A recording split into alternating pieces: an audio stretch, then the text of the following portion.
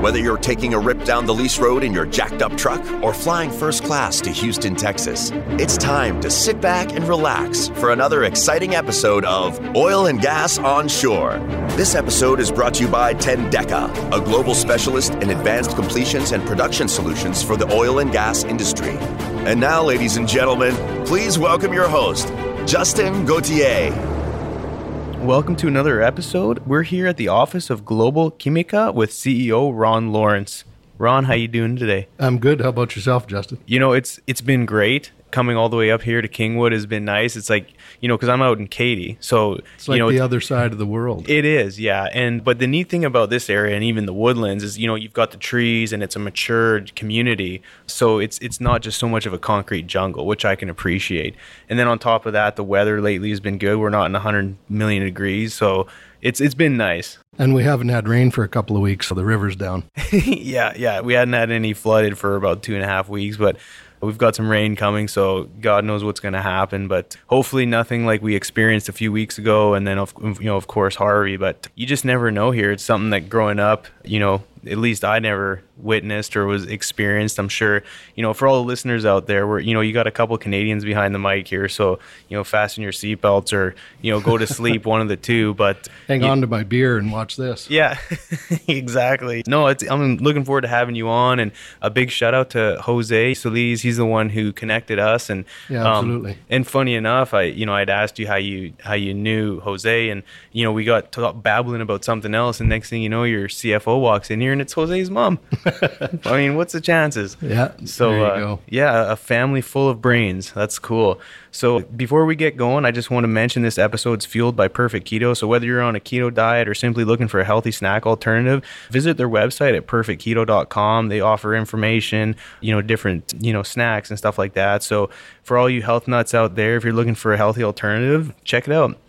And if you'd like to support the show, please subscribe and do me a huge favor and just take a few minutes and leave a review on whatever platform you're listening to.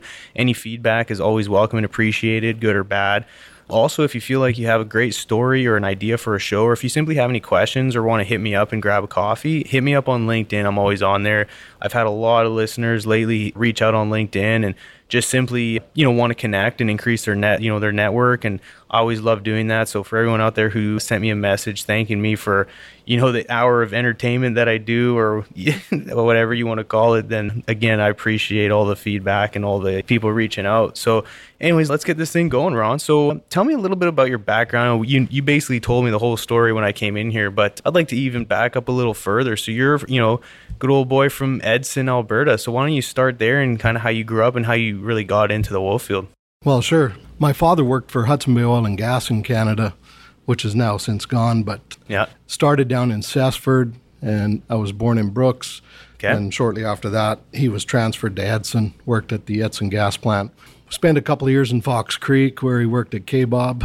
Yeah. And then back to Edson, and he left the Bay and started his own business in safety equipment. You know, growing up in oil town, if you will, and with lots of friends, and especially my dad working in the oil business. Yeah. It was always interesting to me, and I always thought that that's where I was going to end up. Okay. Didn't really know how. Sure. You know, and then you you get out on your own, and the first thing I did was I started selling really mud supplies or mud equipment, mud pump fluid end for National Supply in the Edson area, traveling to rigs. And you know, there's a number of people over time that you kind of admire what they're doing and what they've done, and you kind of work towards that. So sure. I always remember working at a gas station, Esso gas station in Edson, and there was an operator, a young guy, came in every day for gas, and we talked about what he was doing in the field, you know, operating oil wells. And I was always intrigued by that, and it was neat that he had a company truck, and he was a young guy. And yeah, I thought, well, that's the path I want to go down. No kidding. So what was it that, you know, just his story, or just kind of the swag he had, or just some of the stories he was telling you is like, you know, that's pretty intriguing. I want to check that out. Well, I think, you know, I kind of go back fairly simplistic. As a high school kid, he had a company truck. That was the first and most important thing. Yeah. He had a good job. He was always obviously making good money. Yeah. He went on to do some pretty good things in the Edson area. Tom Reckenmacher owned Petrocare at one time. And so, you know, that was kind of that first step, if you will. I remember I worked in Lloydminster for a while, and while I was there, I got to know know another fella, and his name Alden Heck. Okay. Alden was a Guyberson manager for the area, and he was really a neat guy. He was extremely smart on completion, downhole, and so on. And I always laughed because customers would phone him up and say they want to do something. And, he'd call them out on him. That's no effing smart. I wouldn't do that. Yeah. And they would change the way they were going to do the completion. I thought anybody could talk to a customer like that. That's a neat guy. There again, he had 2 company vehicles. He had a car and a truck. And I thought, well, there's the guy I want to be like, right? Yeah. No, that's certainly someone to look up to. I mean, it's funny you mentioned that because most of the time, if we're in oil field sales, we tend to treat our customers with the utmost respect, and we talk polite, and I always kind of refer it back to dating. You got to try to just massage the relationship and mind your P's and Q's. But I find the folks that have been in the industry for so long that are so confident in what they do, and they probably forgot more than what most people know. They're just themselves, and if you don't like it, well, right. They've got more customers and people that understand the value that they bring, and they're not afraid to tell the customer or the client to say, hey, your idea is useless, it's not going to work, and here's why. And so again, I admire those folks, and it takes some bumps and bruises along the way and some years, but yeah, I could see certainly someone like that, someone to look up to and say, you know what, yeah, I'd like to be able to do that one day, or put yourself in their shoes and walk around with confidence in the cars, and just being in a successful position like that, it's certainly something to look up to for sure. Yeah, they're just so comfortable in their own skin, if you will, right? Yeah, exactly. And knowledgeable. I mean, they're not just, he wasn't ignorant, although some people might say he was. He was. But he knew his just shit at the confident, end of the right? day. Yeah. There's a difference between being cocky and confident. And, That's right. So if you can ride the line there, and I think people appreciate that, and then they trust you because you've probably heard and seen most of everything. So it makes sense. But anyway, I didn't mean to sidetrack you there. No. Well, so anyway, that those were kind of 2 moments in my history that I think besides my father and then these 2 fellas, just really more just interesting characters, if you will, that I thought, this is the business or the industry I want to be in while I was still young. And so, how old were you when the gentleman we were just talking about? Alden Heck? Yeah. 1920. Okay. So yeah, at that point you were easily influenced, and that's right. And no, that makes sense. Okay. So anyway, I carried on selling oil field equipment, and then I moved along to starting up a couple of small oil field supply stores that I sold off, and from there got hired by a company called Corod, Highland Corod at the time. It was owned by EVI, and that EVI eventually bought Weatherford, so I was a Weatherford employee. But I got into that. The reason I got into it was I really liked what they had. They had a unique technical product that was different than kind of the norm. It seemed to have a really good application where it was used, reducing rod and tubing wear in rod lifted wells.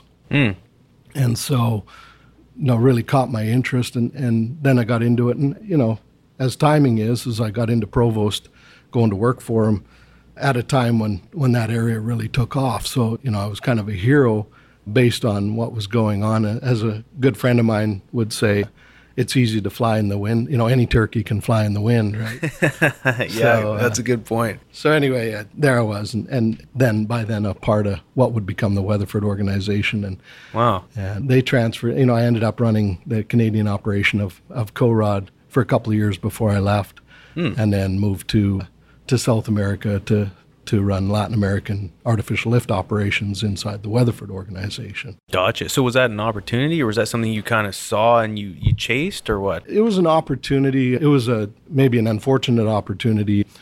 The fellow who had mentored me in Canada had first taken that position, and then he died of a heart attack shortly after getting there. Oh, no. Ron Denny.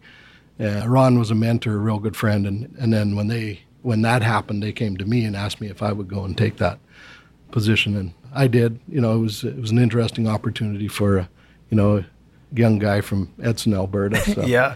I had to go look at the map to see where Venezuela was. Oh yeah, no kidding. Huh. I ended up spending 13 years in Venezuela. Wow, all with the same company, or? No, I left Weatherford in 2004 after a short stint in Singapore. Ended up back in Venezuela and started a company of my own, Tierra Alta. Okay. With a local partner and a couple of ex-Weatherford guys that came along with me. Interesting. How was it, being in another country as a Canadian? Were you there on a work visa, or how does that work? Just a visa. I don't think there's really a differentiation there from on their visas. Gotcha. I had a sponsor, and I got you. So there's obviously ways of going around it. Sure. And the reason I asked is, starting a business in another country, it's, down here, once you have, there's a few things that you need, but for the most part, it's not too hard. I just didn't know if you faced any challenges with that or. No, not really. I mean, with a local partner, you had most of your bases covered from, I don't know, maybe all of the business aspects, and we were covering all of the technical side. So makes providing sense. the technology and knowledge, and then the support and sales aspects. So. Yeah, cool. It had its own challenges, but it had nothing to do with business. It had to do with the president at the time. And we thought it was a good opportunity when we got into it. And, you don't know what's going to happen, but I'd say the writing was on the wall early. We just didn't read all the signs. And by 2007 and 8, we were doing fairly well. And then, of course, expropriation started by the government, and we weren't expropriated, but we ended up, our business was starting to go down, and then I was able to sell the business to a couple different entities. Explain what that means. What did you Expropriation? Yeah, because I'm not familiar with the term. So the government would, if they thought it was of sovereign interest, and that's a pretty vague term for them, they could go in and take away your assets for the benefit of the country. Now, supposedly there was, they were expropriating land. That was the first thing they were doing. Okay. From large, wealthy farmers. Okay. Supposedly to give it to, the impoverished. Mm. That's never what happens. Sure. It's some other group that takes it over. And they took over, for example, all the work boats in about 2008 on Lake Maracaibo. And I think it was 2,500 work boats. So all of the companies that had workboats doing all the work in Lake Maracaibo for the oil field. Wow. So the government's just come in and just point at it and it's mine now? It's ours. Holy cow. And they go through a process where they negotiate a purchase price. And I'm sure all the owners got something. They maybe got paper, government paper. Yeah. None of them wanted it. They wanted their businesses. But at the end of the day, the government ended up with it all. And then it all starts to fall apart for them because the private companies can buy parts on the open market. They can fix and repair stuff. And the government has a process, the PDVSA and the government of Venezuela, typical national, they have a process. So they didn't know how to buy parts for their boats. So then they were robbing parts off of other boats. Pretty soon their fleet's down to 25%. And then you can't service any wells, right? Yeah. So the production in Lake Maracaibo just, tanked. I don't even know what it is. Such a sad situation because, as you know from coming into our office, we're partnered with Venezuelans here. And I feel like I was adopted by the country. A lot of good friends in and from Venezuela. Yeah. And, they don't have anything left per se. It's all been robbed by either the previous government and or the current government. And the previous one didn't leave them much to steal. So well, no, they've been going through some turmoil as of even recently, right? Well, it just continues to get worse. That's sad. We've got, so out in Katy, I'm part of a gym called KTX Fit, and there's a lot of Venezuelans that live in Katy who come to the gym, and just some of the stories that we hear, and just following them on social media, kind of them highlighting some of the things, not in a good way, but just kind of sharing what's going on. And it's sad to see. It's such a beautiful country, and the people are just some of the most, just the nicest, down to earth, humble and loving people. It's sad to see what they're might be part of their problem. I mean, they're so nice that they can't fix the problem, Sure. But we're fairly familiar with Katiezuela. Yeah, it's funny. Okay, I've heard that term before. Yeah. So, but again, it's sad to see. But so you were there, and unfortunately, the company just kind of started going in direction. The company was doing all right, but the country was going in the wrong direction, and there didn't look to be any end in sight. I mentioned to you earlier, but towards the end of April 2009, I had a kidnapping situation. Yeah, and that's something you can't just, brushly go over here. Let's hear the story that you're able to tell. That's the reason I laughed. But okay, so what happened? Is what they call in Spanish a secuestro express. Secuestro express. Secuestro express. Secuestro express. So it was it was express kidnapping. Okay. I was on my way to a meeting at PDVSA. It was 5:00 in the morning. And I'm driving out of Maracaibo on what they call the number 1, crosses the lake, and and there's a gas station. So I pull into the gas station to fill up. It's 5 o'clock in the morning. My meeting's like at 8 o'clock or something. Yeah. So my truck had a problem. It was all full service gas stations there, but nobody liked to fill my truck up because it had a problem with the fill nozzle wouldn't accept the gas, so it kept kicking it off. And you'd have to hold it, and they didn't want to do that. So I'm standing out there at 5 o'clock in the morning, daydreaming, filling my truck up, and next thing I know, in Spanish, I hear a guy behind me ask me for my keys, and he's standing right at my back, and I'm like, what? And I turn around, and it was the gas station attendant who was standing there, but as soon as I turned around, the guy behind him pushed him out of the way, and the guy behind him had a gun, and he's pointing it at me. He says, my goodness. Dame sus llaves. So what is that? Give me your keys. Oh, okay. So I reach into my pocket. I'm shaking by now, and I'm handing him my keys, and I'm thinking, well, that was pretty easy, like if he just takes my truck and go. But no, he goes, get in. Oh, man. So there was 3 of them, and what I hadn't seen is there was a car had pulled up, 3 of them got out, had come around the back of my truck, and they just come up behind me while I'm standing with my back to them. So I get in the truck, and the 3 of them, they finished filling the truck up or just took the nozzle out at that time. Yeah. The car is a pilot car, so he takes off, and we take off in the truck behind him. And I'm sitting in the back seat, the guy with the gun's in the driver's seat pointing it at me, and then there's a guy beside me and the driver. We're driving through Maracaibo. We're driving fairly fast. The car's maybe a block ahead of us, and they're basically talking on the phone, saying, turn here, go here. He's the pilot car. And we get out of Maracaibo and kind of heading towards the Colombian border, and I'm thinking, this isn't good, I don't know what's going to happen. So what was going through your mind when you were sitting there? Like, were you just, what were you thinking at the time? I don't know if you really have time to think about it. I think I was expressing everything I was thinking. I'm telling them, or asking them, what's going on? What do you want to do? What do you want? And this is all happening in Spanish. Yeah. And finally, the guy with the gun, and they were all young. They were probably, 19, 20 years old. The guy in the passenger seat turns around, looks at me. And remember, he's got a gun pointed at me. He goes, tranquilo, gringo. Yeah. Nada paso contigo. And so he's saying, don't worry, nothing's going to happen to you. That's easy for you to say. You're the guy with the gun. Yeah, right? No kidding. Jesus. So anyway, it actually calmed me down a little bit, just the fact that he said that. Right? Yeah. And they're asking, what they're doing is the guy beside me, he's taking everything I got, my wallet, watch and phones. And it's kind of funny. There again, kind of young guys. So I pull out a, BlackBerry, and the kid next to me grabs it and goes, BlackBerry, like Christmas. Never seen that. Oh, my God. And then next one was he goes, give me all your gold. So I reach around my neck. I'm wearing a white gold chain, and I take it off, and I start to hand it to him. And he goes, is that gold?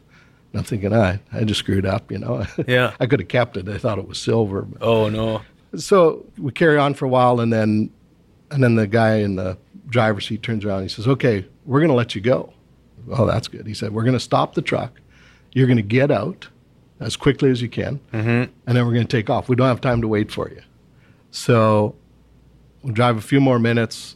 The guy driving the truck just slams on the brakes, and I reach down to open the door, and I can't get out because I got child locks on. Oh, no. He has to get out and walk all the way around and open the door for me. What a gentleman. He really was. Yeah.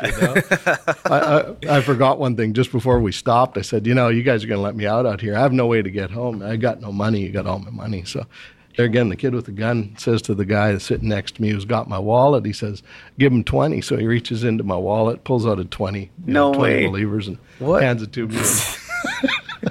It's just a bizarre event, Wow. And so they let me go, and then I was able to make my way home. So did you hitchhike, or how'd you get back? Well, I walked a ways, and then I got into, a little community of houses. Yeah. And everybody was looking pretty sheepish as I'm walking through, some white guy walking through the neighborhood.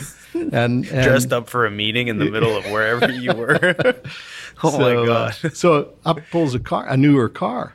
I said, hey, turns out it was a taxi, and he didn't want to pick me up. Yeah. But he did. He finally, I said, I only got 20. I don't know if that'll get me home, but I'd sure like to. So he got me home. That was actually the last time I got robbed that day. So oh my goodness. I get in the next 24 hours or whatever. I get home and kind of get calmed down. And first thing I did is I phoned and canceled both my phones. Yeah. And then I get off to work and phone my partner. And I said, hey, this happened this morning, and this is what's happened. And he's like, well, you just wait, because they're going to call you and negotiate a price to buy your truck back from you. Oh, I said, well, we have a problem. He said, what's that? I said, I canceled my phones. Oh, you dumbass. You know? Oh. No, I didn't know all the rules about kidnapping. Right, yeah. You didn't study up before getting Nobody kidnapped gave that me morning. the book. Yeah. It was like somebody said, well, didn't you know that's the worst place to get kidnapped is that gas station? I said, nobody told me that before it happened. Now I know. Yeah, no kidding. Jesus. So anyway, That's crazy, man. You got off the hook pretty easy. I did. No, So they didn't beat you up or anything. 18 hours later, well, at midnight, I get a phone call at home. It's my secretary, and she says, I just got a call from the police. They have your truck. And they said, if you come down there, you can get your truck back right away. And I said, well, that seems kind of strange to me, but okay, I'll go along with this. And I said, where's the truck at? And they said, well, it's at it's called Curva Molina, a part of the city. It's not very good. I said, well, I think they can just keep the truck. So I just left it at that. Yeah. And then the next morning, I went with one of my partner's guys. We went to the police station. There's my truck sitting there. We go in and talk to the policeman, and they said, well, we had to put it into the system, so now you'll just have to wait. That could be, 6 months in Venezuela. Oh, man. So that's all right. We leave a couple hours later. He calls me. He said, yeah, the police called. They think they know how to get your truck back to you. So we go back to the police station, and he says, well, it cost us a bunch of money and this and that. No, of And course. You know what they're doing, the shakedown. So I don't know what it was. I seem to remember 2,000, and I don't know if that was $2,000. But if you come back with this money, at 5 o'clock, we'll give you your truck back. So because we got to take it out of the system again. Yeah. It wasn't in the system. But anyway, Right. We go into the bank, we get the money, and we go back to the police station at 5 o'clock and go in. And we go into this. The second time we go there, same thing. We go into an office that says lawyer on the door, and there's two guys in uniform that are in there. And he says, this is the lawyer. He's going to negotiate with you. And I'm not a part of it, Yeah, yeah. So we give him the money, and we go out to the truck, and it won't start. Oh, no. So he said, well, I know what you do, but you got to get it out of here. I said, well, I'll call a tow truck. So he says, well, I got one. I got a buddy right close. So he phones him, and before he get his flip phone closed, the tow truck pulled into the parking lot. So it was set up. Oh, right? yeah. It So was all set up. He loads yeah. the truck up. He loads my Explorer up, takes it to my apartment, drops it in the parking lot. As he's backing it off, he says, hey, just hop in there. I think I see something. So he crawls underneath and does something, and I get in. It starts up. I back off and pulled it into the thing. Gave him $200. So that was the third time I got robbed that day. So Jeez. it was man. It was after that I decided that it's time for me to wind down my activities in Venezuela. we had a pretty good size operation. We were manufacturing PC pumps. It was probably a $25 million investment. Wow. We had a partnership, 50-50 partnership TRLTA did with Wood Group ESP. So we had their ESP business in Venezuela. Yeah. And we got wound out of all of that and went over. I moved to Colombia. So people say, so you got kidnapped in Venezuela and you moved to Colombia. Yeah. This seems like the wrong place to go, but But I was married into Colombia, so that seemed like the best place to go. And we had some operations over there, so I went to babysit them and see what the next chapter was. no kidding. That's quite the story, Ron. I appreciate you giving us that. That took me through a wild ride there. Again, you got off pretty light, but nonetheless, I'm sure you were shitting your pants there pretty good when it first happened. We had, when I was at Weatherford, our drilling division in Colombia had a guy kidnapped for 22 months. What? So, so when you're first going away from the gas station in the backseat of a car, you're thinking, how long is this going to last? Holy cow. But, that's insane. Well, I'm glad you're here with me today. Yeah. I mean, it Yeah, could me have turned too. out a lot worse. Yeah. So let's fast forward a little bit. You're here now in Houston. You started a company. Tell us about Global Quimica and kind of what you guys do and where you add value to the marketplace. Well, this will intertwine a little bit with Venezuela. So just going back, when I had TRLTA in Venezuela, we met with a group that we thought we could work with that, manufacture products for reducing viscosity of heavy oil. Okay. And that was important to us from a PC pump standpoint. And so I met with the inventor and his partner, and we looked at the products, we looked at the opportunity, but they, at the same time as us, were, they were just real nervous about Venezuela. So we really never got anything started then. And we maintained our contact. We talked about different opportunities.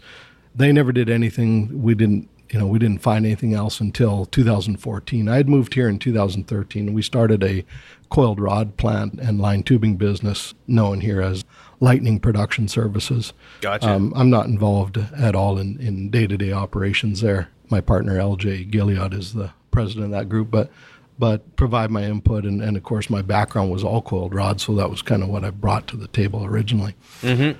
And, what happened in 13 and 14, or as 14 progressed, and things weren't going that well, we decided to look at some other opportunities. And the one that seemed kind of right in my face was, as I was traveling around looking to sell coiled rod and line tubing, was all the paraffin issues that were existing in West Texas and South Texas more than anything. Okay. And so reached back out to my buddies, if you will, in Venezuela, and asked them about their chemistries for that application, because what they're doing in heavy oil is breaking down asphaltenes and long chain hydrocarbons, which is the same that you need to do in light oil, where you have paraffin problems as well. So we talked about it. We brought them up. We made a kind of a small batch.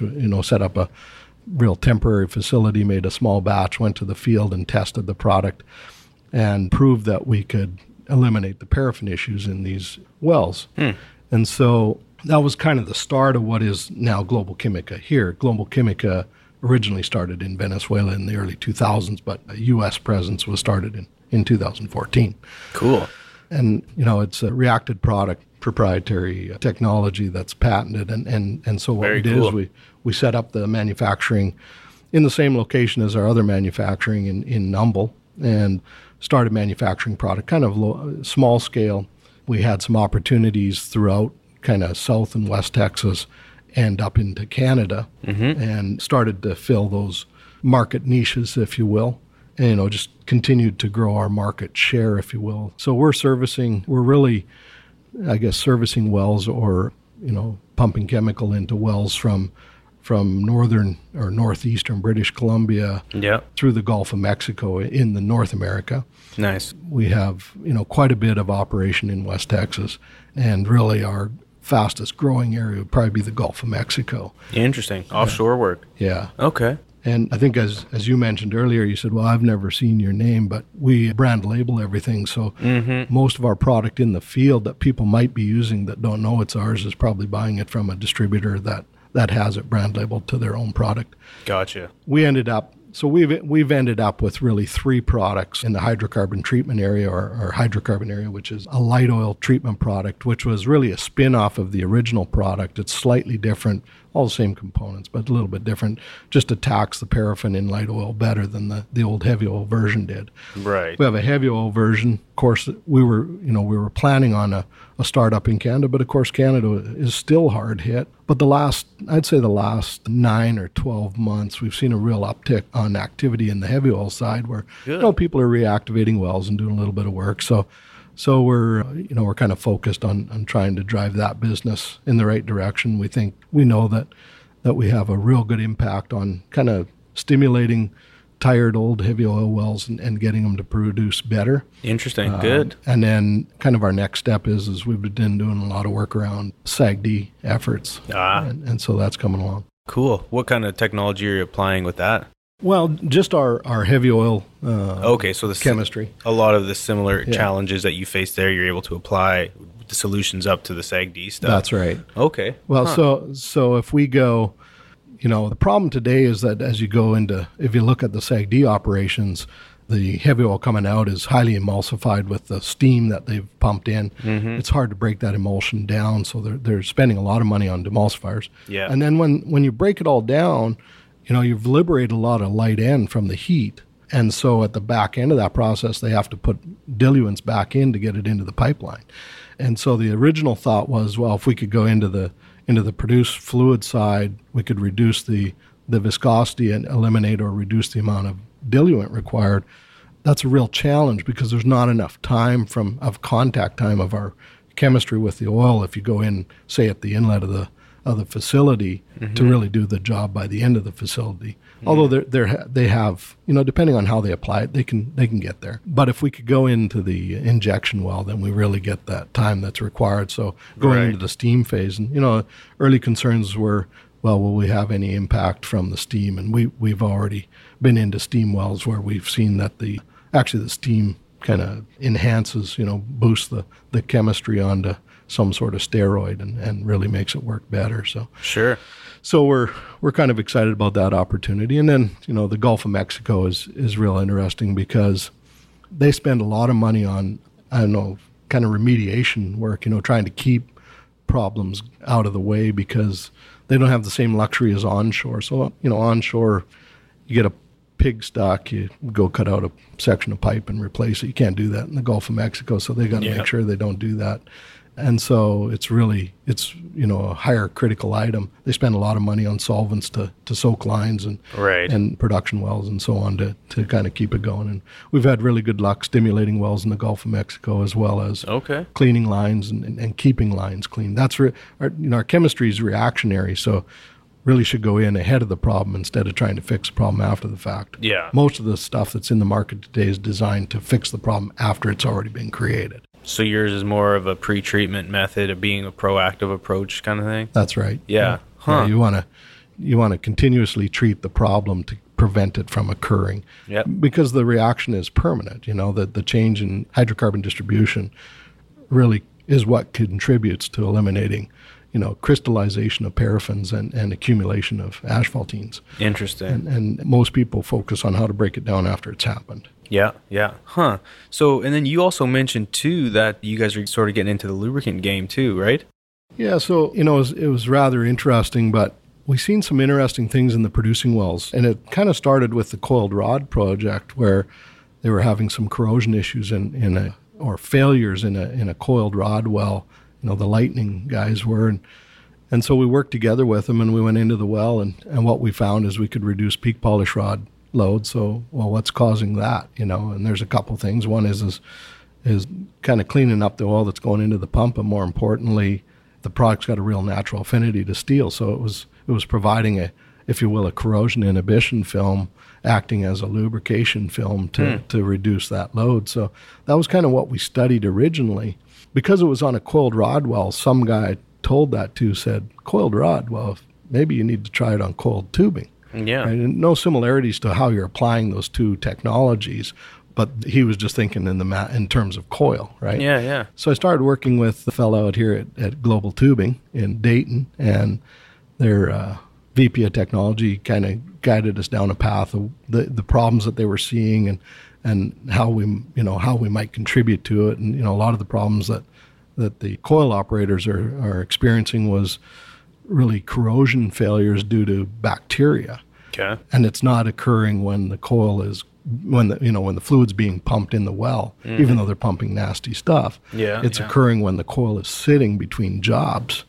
And so it was kind of what we looked at. And, what they do is they do a preventative maintenance, or they think it's preventative, which is they'll pump biocides through the coil with a pig, thinking that they're going to kill all the bugs. But if you leave one bug behind, you haven't killed any, right? Yeah. So especially on the bottom where the coil's sitting, if there's any fluid in the pipe at all, end up getting corrosion. So then they have those failures. And that was kind of where we started. And it was real interesting because we've had really good success in West Texas we sell, it works like a pipe on pipe. It's got a good affinity. It doesn't look very good in a test when you do a coefficient of friction. Okay. But it's okay. It's not great. Everybody's trying to sell coefficient of friction. Right, because that's normally you have that lab data and you show it, you compare it to other lubricants and, look at our coefficient of friction. It's, X versus, all the other ones. So, and that's normally how it all starts where you can get it at the rig. But it sounds like it's more, you're seeing the results in the field, which is obviously what people want. So. That's right. So, we had operators,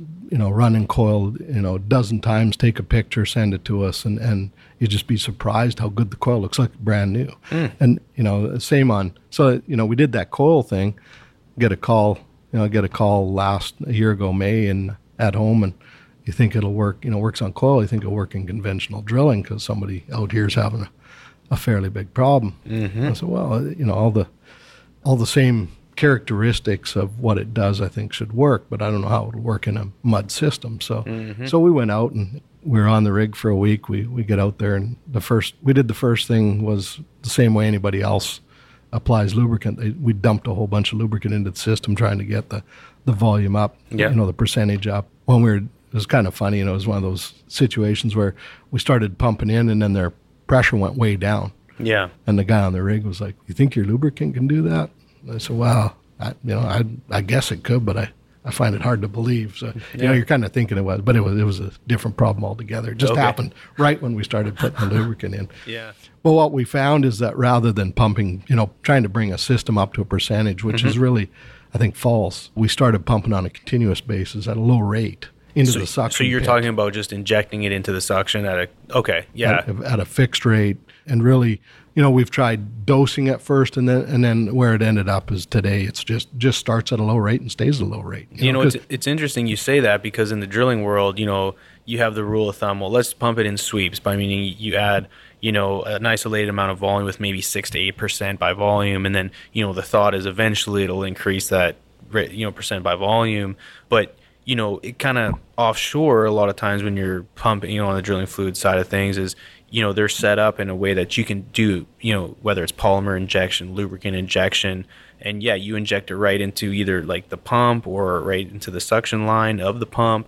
So the fact that the operator was allowing you to try different things and realize, just a constant small rate of injection is the best. That's what, we try and, do, and sell that sort of idea on, because the results are there. It's just a little bit harder to manage, because then you need a pump and you need this and you need a little extra equipment. We ended up building a whole suite of equipment, so we had pumps and stands, and they were fully automated, so a guy can just go out there and control the rate that he's pumping at. Usually it just goes to one rate and stays there.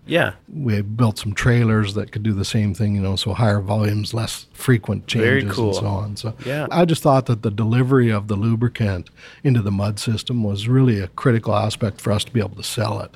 Big time. Beside the fact that we really have something that's pretty unique, and I say that, people call me out on it, but I'm saying it's not a lubrication issue. But we are seeing like we see things like mud pump repairs go down, basically to zero. And not zero, it's never zero. Sure, but better way down, We get on rigs, the first thing that happens is they stop changing their swabs. Right? They don't have to change swabs anymore. That makes the mud guy real happy. The oil company guy says, "I don't really care." But then you kind of move down the line, and we get the comment all the time from the directional drillers that, hey, we're seeing a significant reduction of stick slip, and so there's something going on there that's helping, and conditioning in front of the bit.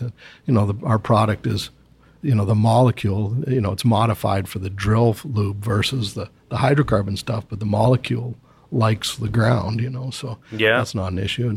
And the fact that when they pull the drill pipe out of the well, it looks perfectly clean. It's really kind of a neat phenomenon. No, I mean, that plays a huge part. If you can keep tools in the ground and the equipment running for longer, that's money in the bank. So we're a pretty small player. We have some neat and niche areas that we play in, and the customers that use us generally stay with us.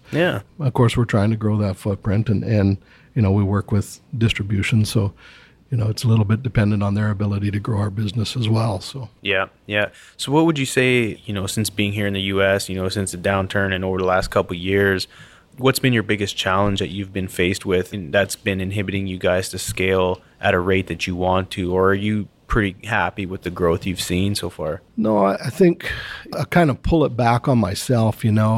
After 35 years in the business, I never spent any time in the U.S. business. And so coming here and starting up a business here has been extremely difficult, because my partner was giving me a hard time, William, who you met earlier. We have a project going on in Africa, and we have products all over the world, China, India, Middle East, but all in their infancy.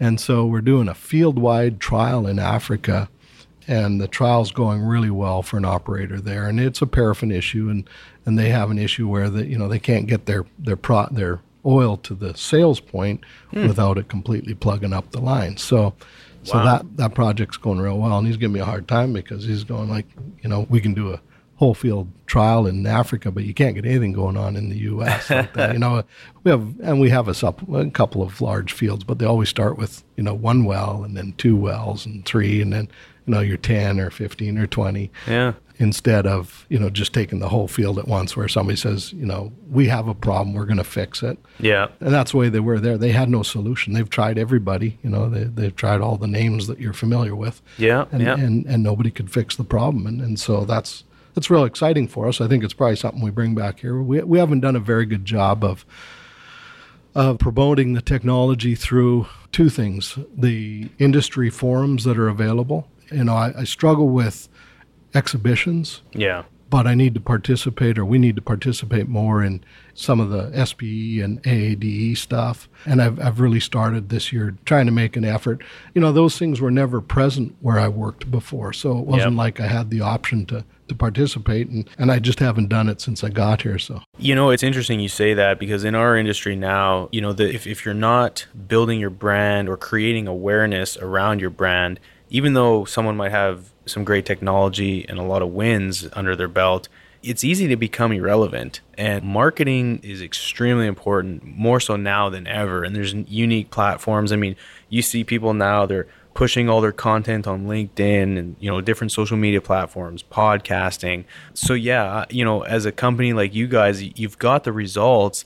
You know, I encourage you guys to sort of not necessarily brag about the wins you're having, but highlight them and expose them to the mass market. And what's the easiest way to do that? Well, you know, this wonderful thing we call the internet, and like the platforms I'm talking about, the cost is almost nothing. So it's and now that, you know, we're seeing a lot of the younger generation come up. You know, a lot of the seasoned vets either got squeezed out during the downturn or are close to retirement. So it's figuring out a way to get that information in the hands of the younger groups. Because, you know, it's crazy. I mean, at least in the drilling world, you know, we've got guys in their late 20s or girls in their late 20s, early 30s that are in these positions to buy technology like you're talking about. So, yeah, it's interesting you mentioned is, you know, trying to get your name out there with, you know, SPE, AADE, and going to do these things. It's important. And then, you know, the way that you and I met, right? Jose, I had actually met with him because I'm like, I probably need to do something social media wise. Yeah. And he was, you know, he's the one guy I knew that, you know, was fairly plugged in, and and I just wanted to get a read from him. And of course he set up this opportunity, but you know, this isn't my comfort zone. My comfort zone is kind of back in the field or in my office trying to figure out a problem, right? Yeah. And if we're gonna expand the good word, if you will, try and help more people out, then we got to get it out there. And so we're making a conscious effort to kind of get us onto the social media platforms as well as you know, into the technical forums. Yeah, well, no, it's, you know, what we're seeing now in sort of the marketing space is it's not only important, you know, conferences to me are slowly dying out. There's not as many people attending. You know, it's a lot of students and vendors trying to sell you stuff. But where you make an impact, like you said, is if if you write a paper and you attend some of these fluid conferences or drilling conferences, production conferences, and actually, you know, maybe co-author a paper with an operator, that's where you get the biggest win, and you can leverage that, you know, throughout the market. So yeah, it's tough because I mean the market's flooded, but you know, if folks like yourself are doing, you know, pretty big things out there, yeah, trying to brag about it somehow and getting it out there is important. So, but it sounds like you're doing some unique stuff. I submitted an abstract for the AADE Fluid Symposium in April. Oh, good. So we hope we get accepted, and I mean it's the question of, you know, is coefficient of friction the right measure? Yeah, right? Interesting. Well, hopefully, I'd love to read that. Hopefully one day that if it gets produced, and certainly go from there. And yeah, I'm glad that I was able to get you on here and spread the good word. Is there anything else that you guys are doing that's kind of unique to the industry? Or, I mean, you've covered a pretty good basis there. I think that's kind of what we're doing. It's very neat. Who we are. Yeah, no, I love the story. I kind of chuckle because, you know, at the start of this, I told you I'm probably the oldest guy you've been on here, and I wasn't very impressed with your response because it took you a while to think about it. It was like, oh no, I had an older guy on. Yeah, well, shoot, I always shoot you straight, so at least you know that. That's funny. But you know, there was a day when I wanted to go to all those events, right? Yeah. And now I don't want to go to them anymore. Yeah. And you know, rather be at home with the family and hanging out there than off spending 2 or 3 days with the boys. But and I still enjoy that. I'm just an old oil field guy, right? Sure. If people know me from any time, they know that I worked as hard as I played. Yeah, hey, that's important. I'm almost played out. Well, I know you got quite a few years under your belt, and hopefully you got someone, in your shadows training up to be that young whippersnapper beating the streets and drumming up business. I met a few of your folks here that work with you. Seems like a great team. So, one question I like to ask is, what do you really truly love about your job, and what kind of keeps you motivated and just to keep grinding and push the limits? Because, obviously with your success you've had, you've probably done very well for yourself, but really what keeps you going, and why do you keep doing what you're doing? I think I had the luxury of participating in coiled sucker rod growth, and it was a technology that really made an impact, certainly on the Western Canadian marketplace, but it's made an impact in a number of markets around the world, and I got to participate in that, and I think I always work from a standpoint of ideology. A little too much so sometimes, it's like you just want to, I don't know, ideally create a better environment, right? Yeah. Whether it's a better world, I don't know, but a better environment in the workplace. I really have enjoyed helping young or old, I guess, but young sales or young engineers or young field people kind of grow up and create opportunities for themselves. Yeah. And I did that a lot with Venezuelans, almost to the point I feel I may have trafficked them, you got them opportunities to get out of Venezuela, and that's took awesome. it, right? And they're all over the world, and I think that's real exciting. And I think that's what motivates me. It's like the people that are here, you want to create an opportunity for them. I always seem to find really good opportunities to chase, and this one is no different. I think we have an opportunity to really, make a difference in the industry with this technology, this chemistry. Our backstory, a little bit of the backstory of our partners is that they have a cancer treatment that they're trying to bring to the FDA approval process. Very cool. And seeing that, I think if by doing this business we help them do that, then it was all worth it at the end of the day. Oh, wow. No, that is extremely cool. Yeah, I love the story and just your mindset and helping people, creating opportunities. It seems like you're doing it very selflessly, which, is super admirable. And yeah, it's been an absolute pleasure. I'm excited to see where you guys go and hopefully start seeing you blasted all over the internet. You see your guys' success and help celebrate your guys' wins too. So one last question I have is, you kind of already answered it, but so what's something about yourself that not many people know about? So other than the Venezuela kidnapping, you got any unique hobbies or anything on the side that you like to do? I don't. Unfortunately, my hobby is working. Yeah. And I have a bunch of kids and 5 grandkids, and Nice. a loving partner at home that I think is just me. And I think most people who know me probably don't know that I'm as much a homebody as I am today, because that's not the Ron they know from before. But Yeah. certainly nothing out of the usual. I tried to be a golfer, and I'm not. Okay. I love golfing. Yeah. Well, a guy from Canada, did you play hockey at all, or? Played hockey. None of the teeth in the front of my mouth are mine. Okay. Actually, so. Well, you got to, I don't know if do you ever lace up the old skates or what? Well, I haven't in a few years, but I just listened to a podcast of yours where you were talking about the old timer hockey, hack and whack. Hack and whack. Yeah. It's funny. We got, I don't know if you're familiar with the name Charlie Simmers. He used to play in the NHL. Well, he comes out and plays with us, and we've got a good group of guys. So if you ever feel up to it, it's very, it's a beer league. So you come out, you skate some Timbit circles and shoot the net a few times, and it's all just, handshakes and beer drinking. So if you're ever interested, we'd love to have you come out. I'd like to try it. Yeah, no, it's great. Well, I'll come watch first, make sure I'm not going to get myself into trouble. Oh, no, we've got, funny enough, so I grew up in BC, so I grew up snowboarding, never played hockey in my life. So I've probably got about 6 games of hockey under my belt in my entire life, all of which have been here in Houston. So, if you got any time on the ice before this, then you're better off than I was. We used to, when we were at Corod in Canada, one of our sales meetings each time were held usually at the Coliseum. We played hockey. Yeah, no kidding. All your sales team could play hockey, right? Yeah, so, exactly. But I kind of laugh because I owned a place in Tampa, and there was an arena by the house, and that was the last time I actually played hockey. I've skated since then, but I went out and played hockey. And when I stepped onto the ice, and very first puck comes to me, I skate down the ice and I scored, and I get back into the dressing room. I'm not a very good hockey player, but I played all my life. Yeah. And get in the dressing room, and at that time I still had a silver tooth. So the one kid says to me, "I knew you were a hockey player. You had a silver tooth." Yeah.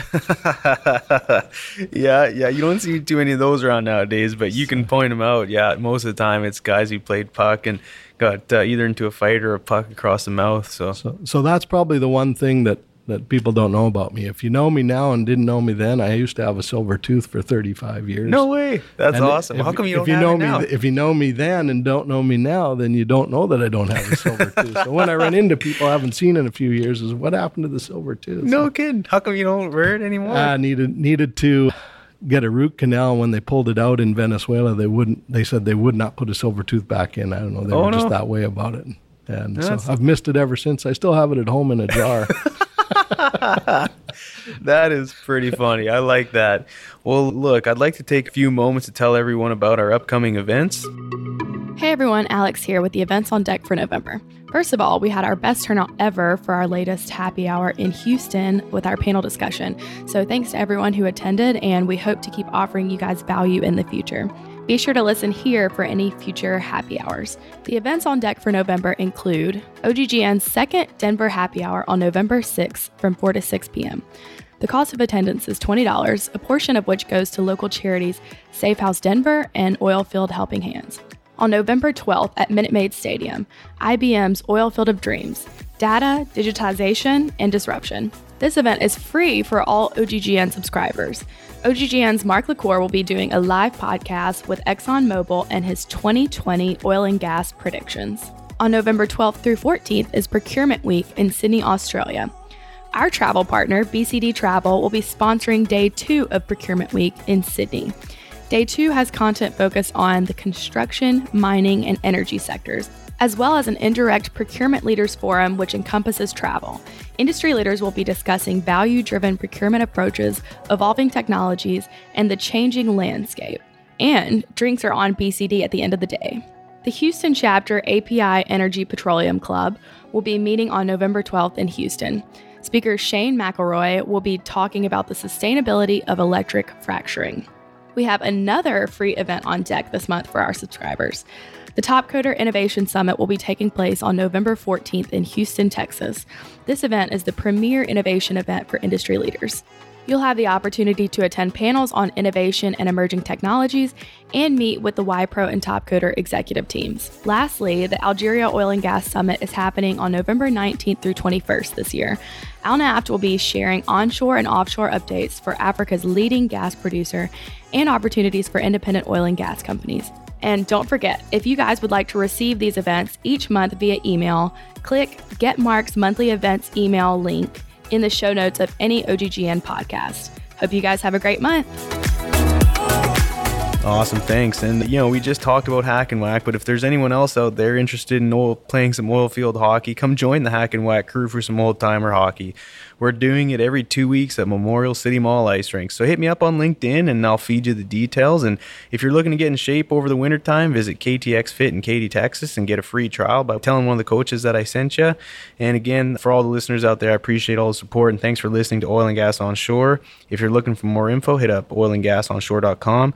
Ron, thanks again for coming on to the show. If you don't mind, I'll put your link to the website on the show notes. That way, if people want to click it and check it out.